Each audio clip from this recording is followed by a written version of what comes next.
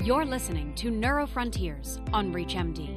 On this episode, we'll discuss how we can use epigenetic clocks and biomarkers to assess biological aging in multiple sclerosis patients with Dr. Yinan Zhang. Dr. Zhang is an Assistant Professor of Neurology at Ohio State University. He also presented a session on this exact topic at the 2024 ACTRIMS Forum. Let's hear from him now.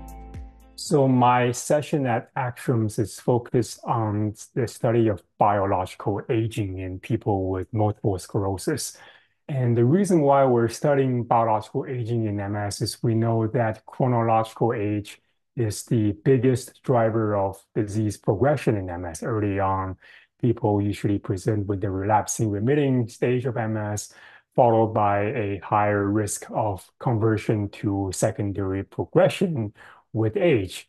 And we know that chronological age plays a role in this, but not so much the underlying cellular, molecular, and genetic effects of aging, which we call biological age.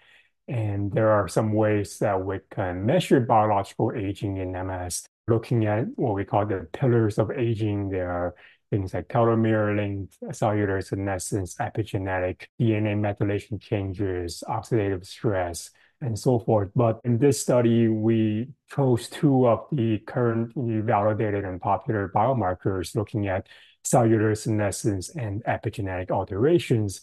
And we measure these biomarkers prospectively in a cohort of patients with MS to see if they differ between the different MS phenotypes and also whether they differ compared to controls. So there are two biomarkers that we're using in the study. One of them is called P16, which is a tumor suppressor marker activated in response to cellular senescence triggers. And the other biomarker that we're using is called the epigenetic clock. This is a algorithm that's kind of derived from DNA methylation patterns that's used to predict chronological age as well as age-related outcomes like mortality, aging phenotypes, and so forth.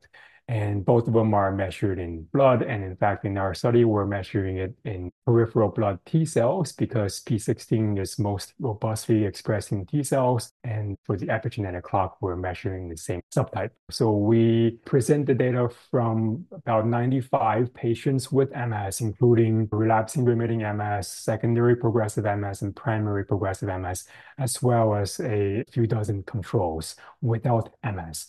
And what we have seen is that with the measurements of epigenetic clock, there appears to be a signal that epigenetic age acceleration is increased in people with the different MS phenotypes. So what that means is that according to this biomarker, people with MS are aging faster than people without MS. Of course, the final results are still in progress, so we will have to wait until the study is over to be able to have adequate power calculations and such to make a conclusion. And then in regards to the P16 measurements, normally what we see is that P16, which is a marker of cellular senescence, its expression increases logarithmically with age. So when a person gets older, their levels of P16 as measured in peripheral blood T cells also increase. So we see that in our healthy controls without MS. But to our surprise so far, we have not been able to find that chronological age correlation in P16 expression in the people with MS.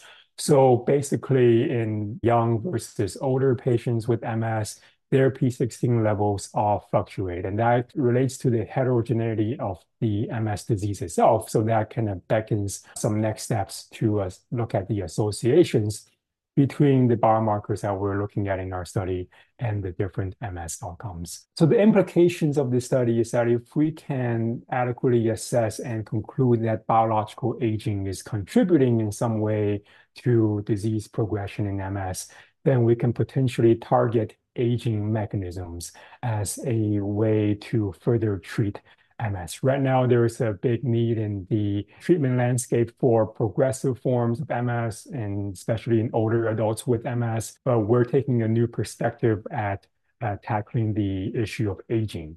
And this kind of goes along with a view called the neuroscience hypothesis, which posits that many age-related chronological diseases have a common denominator that's aging itself. And by targeting aging processes, you can slow down and mitigate a lot of chronic conditions that are caused by aging. That was Dr. Yinan Zhang talking about his presentation at the 2024 ACTRIMS Forum that focused on assessing biological aging in patients with multiple sclerosis. To access this and other episodes in our series, visit NeuroFrontiers on ReachMD.com, where you can be part of the knowledge. Thanks for listening.